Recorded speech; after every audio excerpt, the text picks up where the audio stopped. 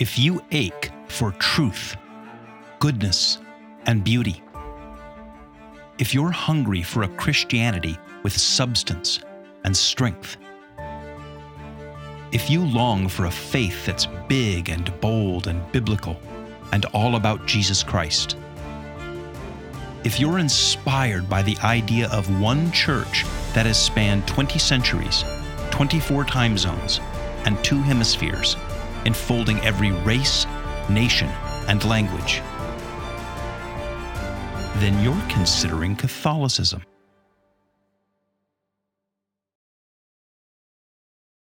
My Protestant friend Ed and I recently had a long conversation about whether we can be sure that we are saved and the comfort that that salvation brings.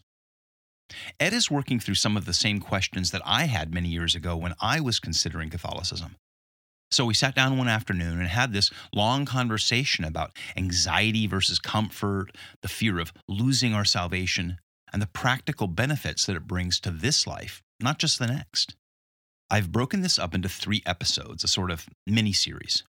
In the previous installment, we compared the anxiety that is sort of structurally built into Protestantism to the comfort that the more apostolic and sacramental character of Catholicism offers. In this installment, Ed starts by asking about an earlier episode of this podcast, episode 34, What Does It Mean to Be Catholic?, in which I compared the church to a solar system. You can find it in the archives. Ed wondered, can I ever fall out of orbit into deep space? In other words, can I lose my salvation? He's troubled by this because he's gotten so many confusing and contradictory answers within Protestantism. After you listen to our conversation, follow up by listening to the 3rd installment of this mini-series, in which we discuss the practical benefits of living the Catholic life. Welcome to Church Chats with Greg and Ed, where Greg and his Protestant friend Ed chat about the church.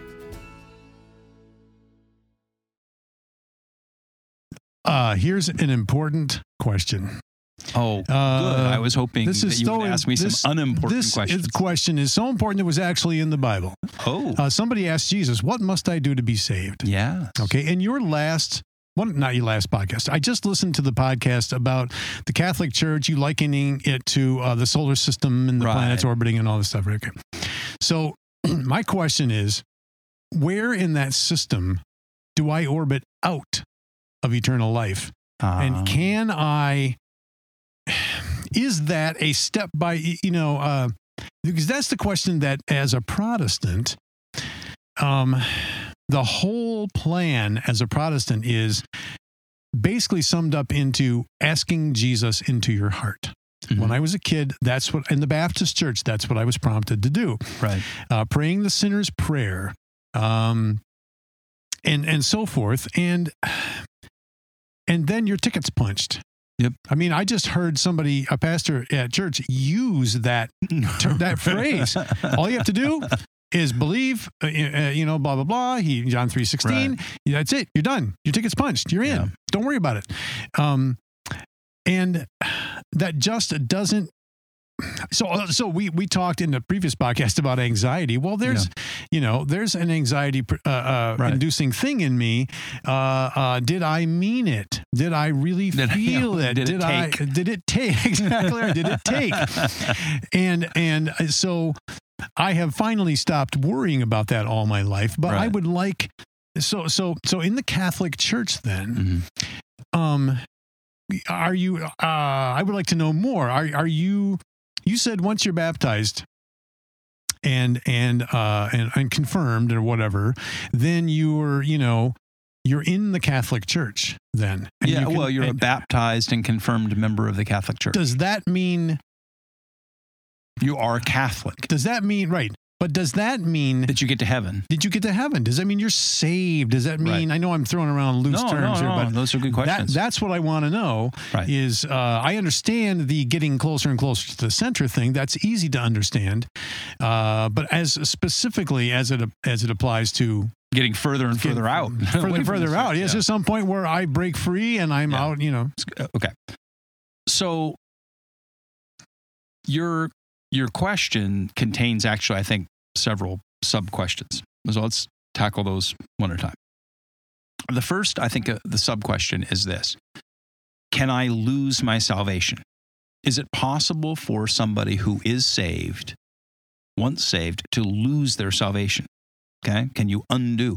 When you said, the guy said, well, I got my ticket punched, so, I'm good. Well, I don't know. So how we get saved is clear. We get saved by faith, and then it's marked by the signs of baptism and confirmation or profession of faith. I mean, all Christian denominations utilize those, right? So in every Christian denomination, there's baptism, right, and there's confirmation or profession of faith, and the sequence of those gets jumbled about depending on your theology, whether you profess your faith first and then get baptized, whether you get baptized and then grow up and again confirm your faith or whatever. But everybody recognizes that there's these sort of two components, and that is that you accept Christ, profess Christ, confirm the faith in Christ, and that the church, in a sense, marks you with baptism, right? I mean, every Christian denomination has those two elements in some way, shape, or form, right? Right. But here's the thing. Once that happens, once you have been professed your faith in Christ, truly, and been marked by baptism, whether those happened, in what order those happened, are you always saved? Are you in? Right. Can it ever get undone? Right? Right. Now, and I think in our previous episode or the previous conversation we had, I'm not sure what sequence is going to be released on the podcast, but in our last conversation, we were talking about the anxiety that one feels. And in that, we were talking about all the different Protestant denominations and how their theologies are also different from one another, and that you say, well, Scripture is totally clear and it's perfectly obvious from Scripture. Sola Scriptura, the priesthood of all believers, the perspicuity of Scripture. And yet there's no consensus among Protestants about any of this. So Calvinism, okay, or which is sometimes called Reformed theology. Right. Calvinism says that once saved, you're always saved.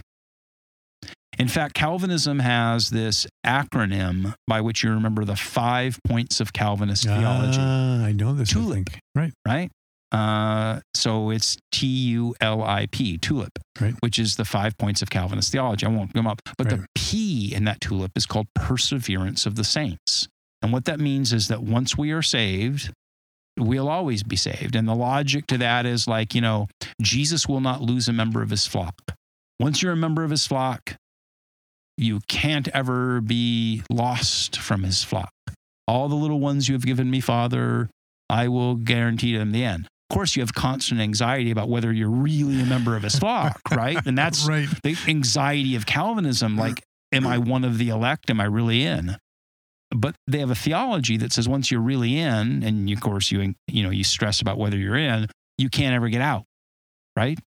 But not all Protestants agree with that. So Martin Luther did not agree with perseverance of the saints, okay? And Lutherans do not agree with that. Non-Calvinists don't agree. And so anyway, among Protestant denominations, there's this whole wide plethora. The guy who told you can get your ticket punched and you're always in, I've heard that. Right. You've heard that. I've heard, guys stand up there at some non-denominational church and go, man, John 3:16, once you accept in faith, you're in, man, you're in. You're just in. And you go, well, what if I go out and I commit 200 serial murders or something like that? Right. It's like, well, God's just going to forgive you. And I go, well, that doesn't even seem right. Like, that seems weird. Like, what if I walk away from Jesus? What if I go become a Satanist, Right. So there's this multiplicity of views within Christianity, within Protestantism, about whether once you're saved, you're always saved. So you're framing this question, what does Catholicism teach? But I wanted to give that background, okay? Catholicism does not agree with Calvinism. Catholicism does not agree that once saved, always saved, okay? You can lose your salvation. In Catholicism, there are mortal and venial sins, okay? Mm-hmm. Now, mortal sins, and I'm not going to go real deep into the whole theology on this, but mortal sins are exactly what they sound like mortal. They separate us from God's grace. Like like a mortal wound, right? Or you're mortally ill. They threaten to kill the life of God, the new life of God within us. I think it might help to think of mortal sins not so much as God's rejection of us, but our rejection of God. Mm-hmm. When we commit mortal sins, in a sense, we push God out of our life. C.S. Lewis famously had this line where he said that in the end, on the last day, the day of judgment, there will only be two kinds of people. There will be those who bend their knee and say to God, thy will be done. And those to whom God sadly says, thy will be done. Right. Those who have turned away from him and rejected him. And in a sense, I suppose there are mortal sins where someone like consciously says, I reject God, I renounce my faith, I apostatize, which you can do. Like you can be a baptized and confirmed Catholic, and people have done that and then rejected their faith, rejected Christ, apostatized. But really, when you think of mortal sins, in some way, we do that a little bit every time we commit a mortal sin. We push God out of our life. We push back on him. We in a sense reject him. We may not think of it that way. I used to say when I was a Protestant pastor all the time that when someone would come in, and I'm of course obviously not a Catholic priest, so I don't do confessions, but I certainly heard a lot of people confess, so to speak, quote unquote, share with me as a pastor. When someone would say like, well, I had an affair. I had extramarital relations with this woman who was not my wife in this hotel room, right? Cheated on my wife. And so it was a one-time thing. And you go, well, hold on a second. If you think about the entire sequence of events that it took for you to end up in that hotel room, right? There were like 20 steps on that thing. And every one of those steps, it was like you crashed through the door and went down the hall to the next crash door and crashed through that one, right? You had inappropriate conversations with the woman. You made an appointment to meet her. You reserved the hotel room or whatever it is. You got in the car and drove there. And every one of those points almost was like a rejection of God. Or at least of God, in a sense, his moral law in your life. You pushed back. So mortal sins do separate us from God. And, it's not my place or your place or anybody's place to sort of assess how much of how big do your mortal sins have to be before God. Right. You ultimately sort of like spiral out of the orbit into deep space and lose your salvation. But we need to know that that's a danger. Right. Okay? That's a danger that the church warns against. That's a danger that Jesus warns against, that the New Testament warns against, that the church has always warned against. There will be those, who Jesus says in the parable of the sheep and the goats, there'll be those on the last day, Lord, Lord, didn't we prophesy in your name? And didn't we do this? And didn't we do that? And yet get away from me. I never knew you or whatever. So, okay, that's the third thing. It is possible to lose your salvation. Number 2. Second question contained in your big question is, I think, this. If I commit mortal sins, is it just game over? Right? Like video game over, tilt. And the answer to that, so if I go out and I commit a mortal sin or a sequence of mortal sins, have I lost my salvation irredeemably, irrecoverably? And the answer is no. Because that's why God gave us the sacrament of reconciliation. Mm-hmm. So, I went to confession a few days ago, and I went in and I had an examination of my conscience, which is what you do prior to going in. And there's different ones that you can look at. You can go through the 10 commandments and go, well, how have I done? Commandment 6, and commandment 7, 8, 9, 10, right? And you kind of go through that. Or there's different schemes to sort of examine your conscience, but you go through that and you kind of think, well, yeah, and you kind of come up with those things where you feel like they were sort of mortal sins that you've committed. And I go and I confess them and I make an act of contrition and I received absolution. And so in that, we can lose our salvation, but or mortal sins can separate us from God, but the sacrament of reconciliation can reconcile with them. Okay? Right. Third question that I think is contained in your big question is this. Can it really be that easy? So if I go out and do terrible things, lead a terrible life, I'm like Genghis Khan, or Adolf Hitler, and could Hitler just, do a 5-minute confession on his deathbed, and then it's just like, well, that was, forget about the 6 million Jews in the Holocaust, right? Like, oops, sorry, right? It can't be that easy, right? And you can't just be hunky dory. Well, this is where it gets just a tad more complicated. Okay, so let's come back to that model of the solar system, right? I think that most Protestants have what I would say is a binary model of salvation. Yeah. And that's why I said at the end of that episode that this was a Catholic model of the church, not necessarily a Protestant model, because I think they do have a binary model. There's the saved and the unsaved. Right. There's the saints and there's the sinners. There's heaven and there's hell. And there's nothing in between those. You're either in one or in the other.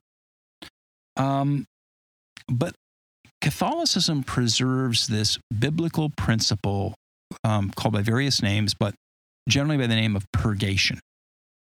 Purgation. Okay? So you purge something. Okay? Okay. So where that comes from is multiple references in Scripture that we must be washed clean. Okay, like at the very end of the book of Revelation 22, it says, "No one will enter into the New Jerusalem unless their robes are washed white." Right? At the end of the day, it's one thing to say that you can get into that you're saved. It's another thing to say that you've been made holy, that you've been sanctified. Mm-hmm. And there's a difference between saying I've been accepted into the citizenship of the kingdom of God, but I have a lot of things about me that aren't right. Mm-hmm.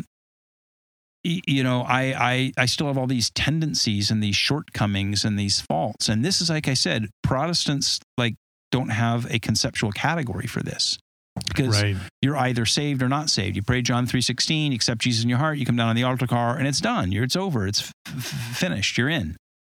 But the reality is I can love God. I can be baptized and confirmed. I can obey. I can go to Mass. I can actually do all those things. I can die a good Catholic death with, Right. But I also can go, at the time of my death, there was a lot of imperfection in me. And again, I could come up with numerous scripture references that, Jesus says you must be made perfect.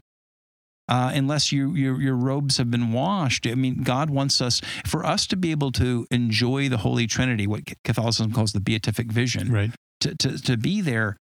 What happens when I die and I've done all the things, God's accepted me, but I'm just still kind of, a mess of, it's not that Christ hasn't paid for my, right? I mean, this is where Protestants would be saying, Jesus washed you. You don't, when you get there, God doesn't regard your imperfections. He just, looks at the perfection of Christ and lets you in. I go, well, hold on a second. I want to be a citizen of that New Jerusalem.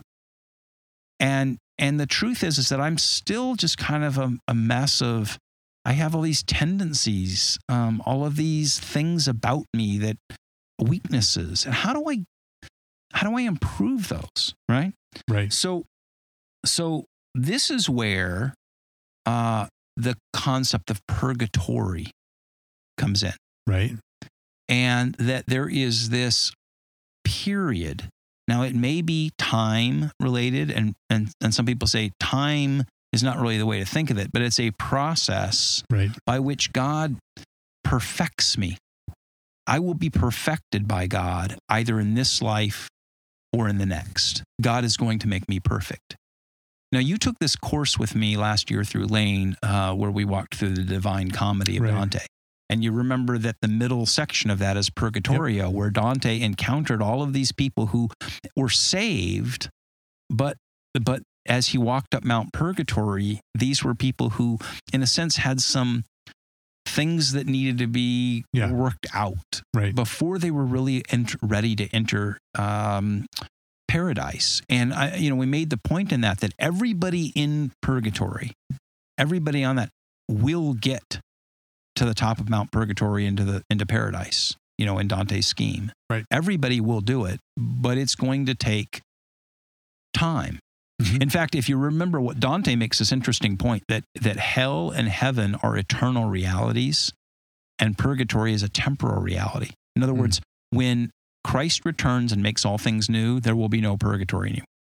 Like it's something that will be that must be worked out before the last things.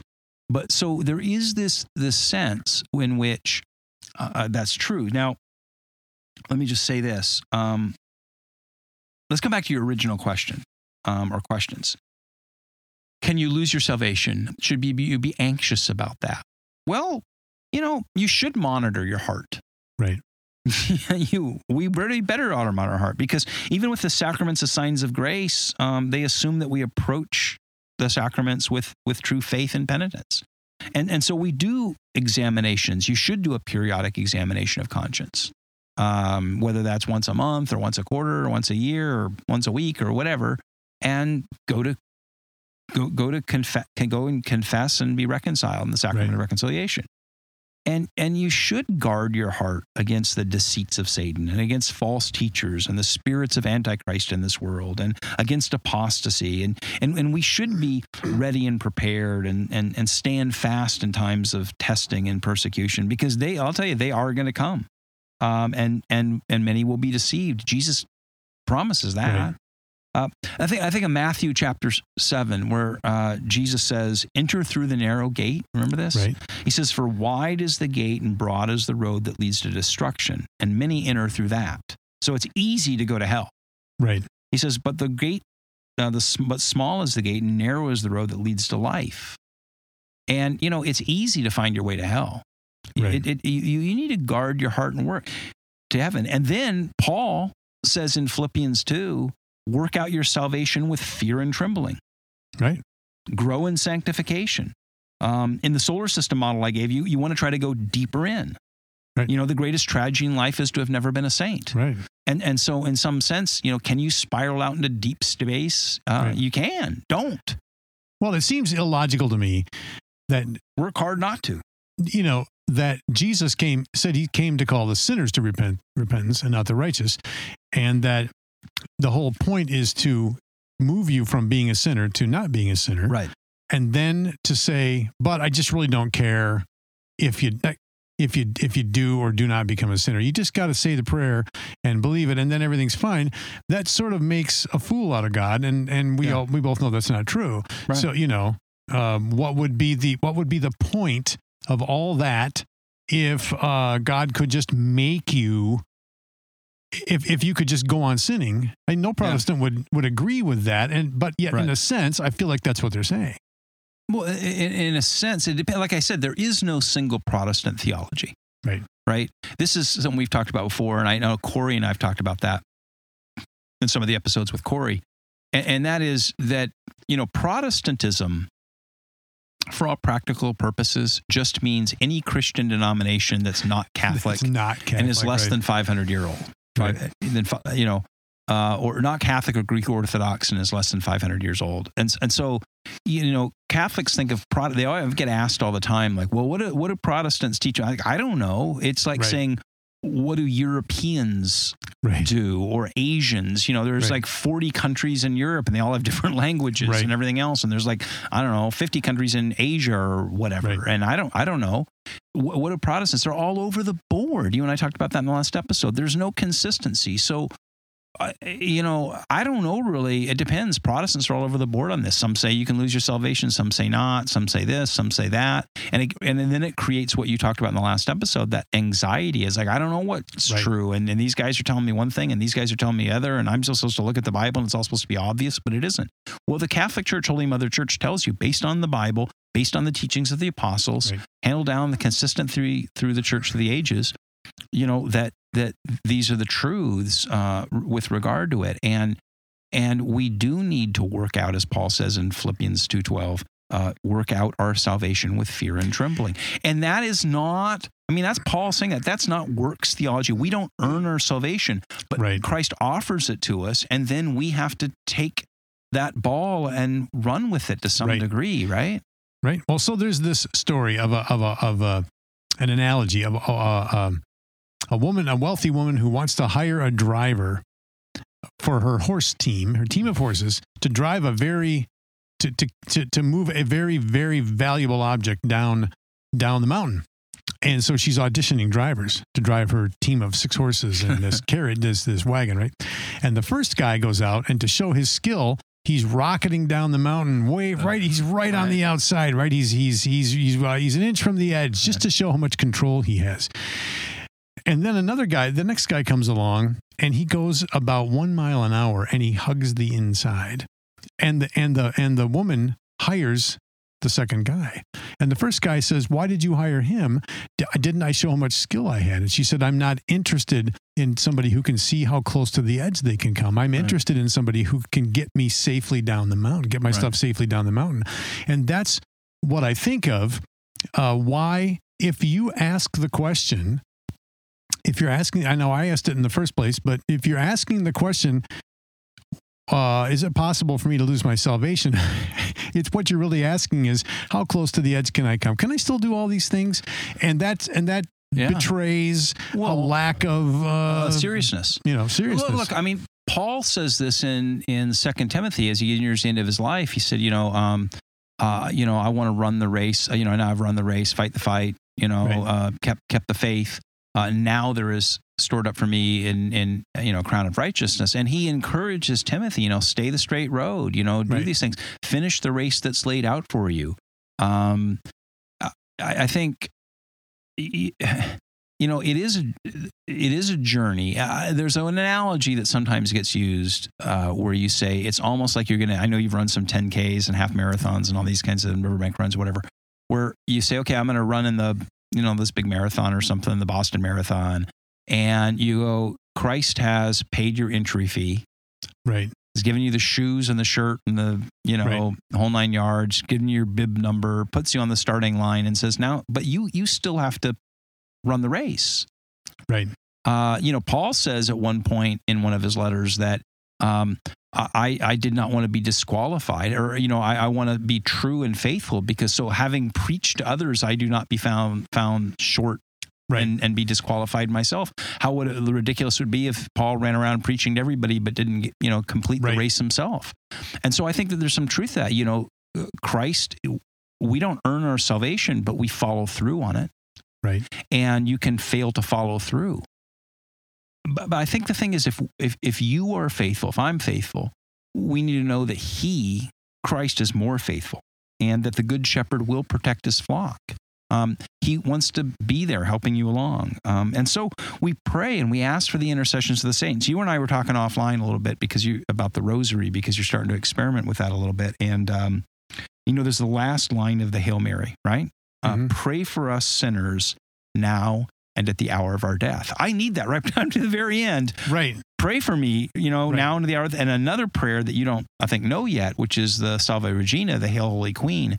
And the last line of that is, pray for us, O Holy Mother of God, that we may be made worthy of the promises of Christ.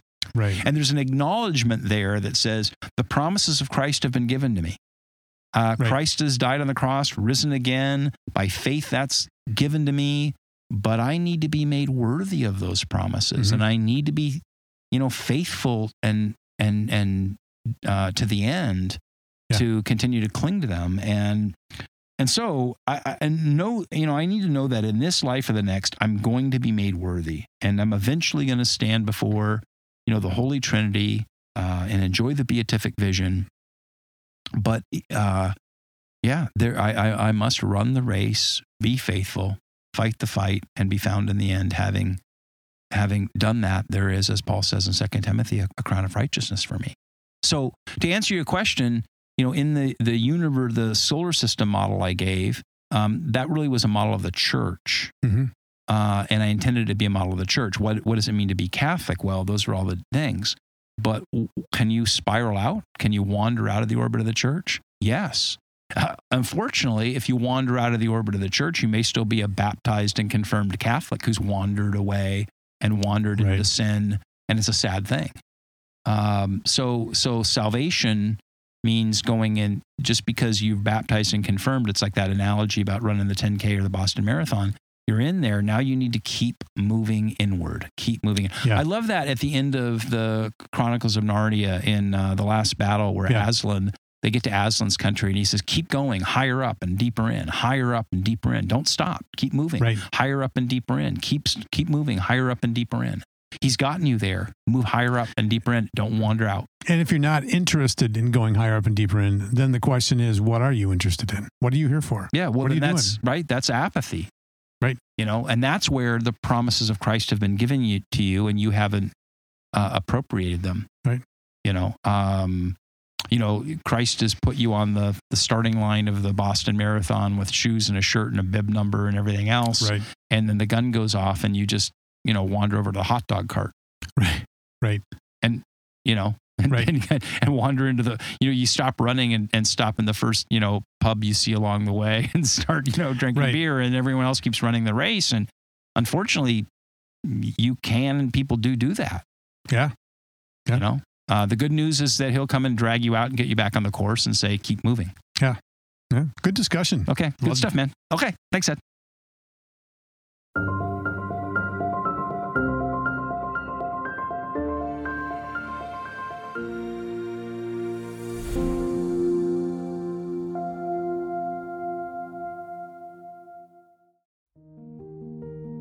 Thank you for listening. My name is Greg Smith.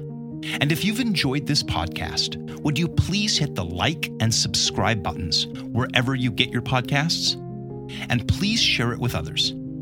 And if you're curious about the Catholic worldview and faith, the Church and its saints, or Catholic history, culture, and art, then visit consideringcatholicism.com.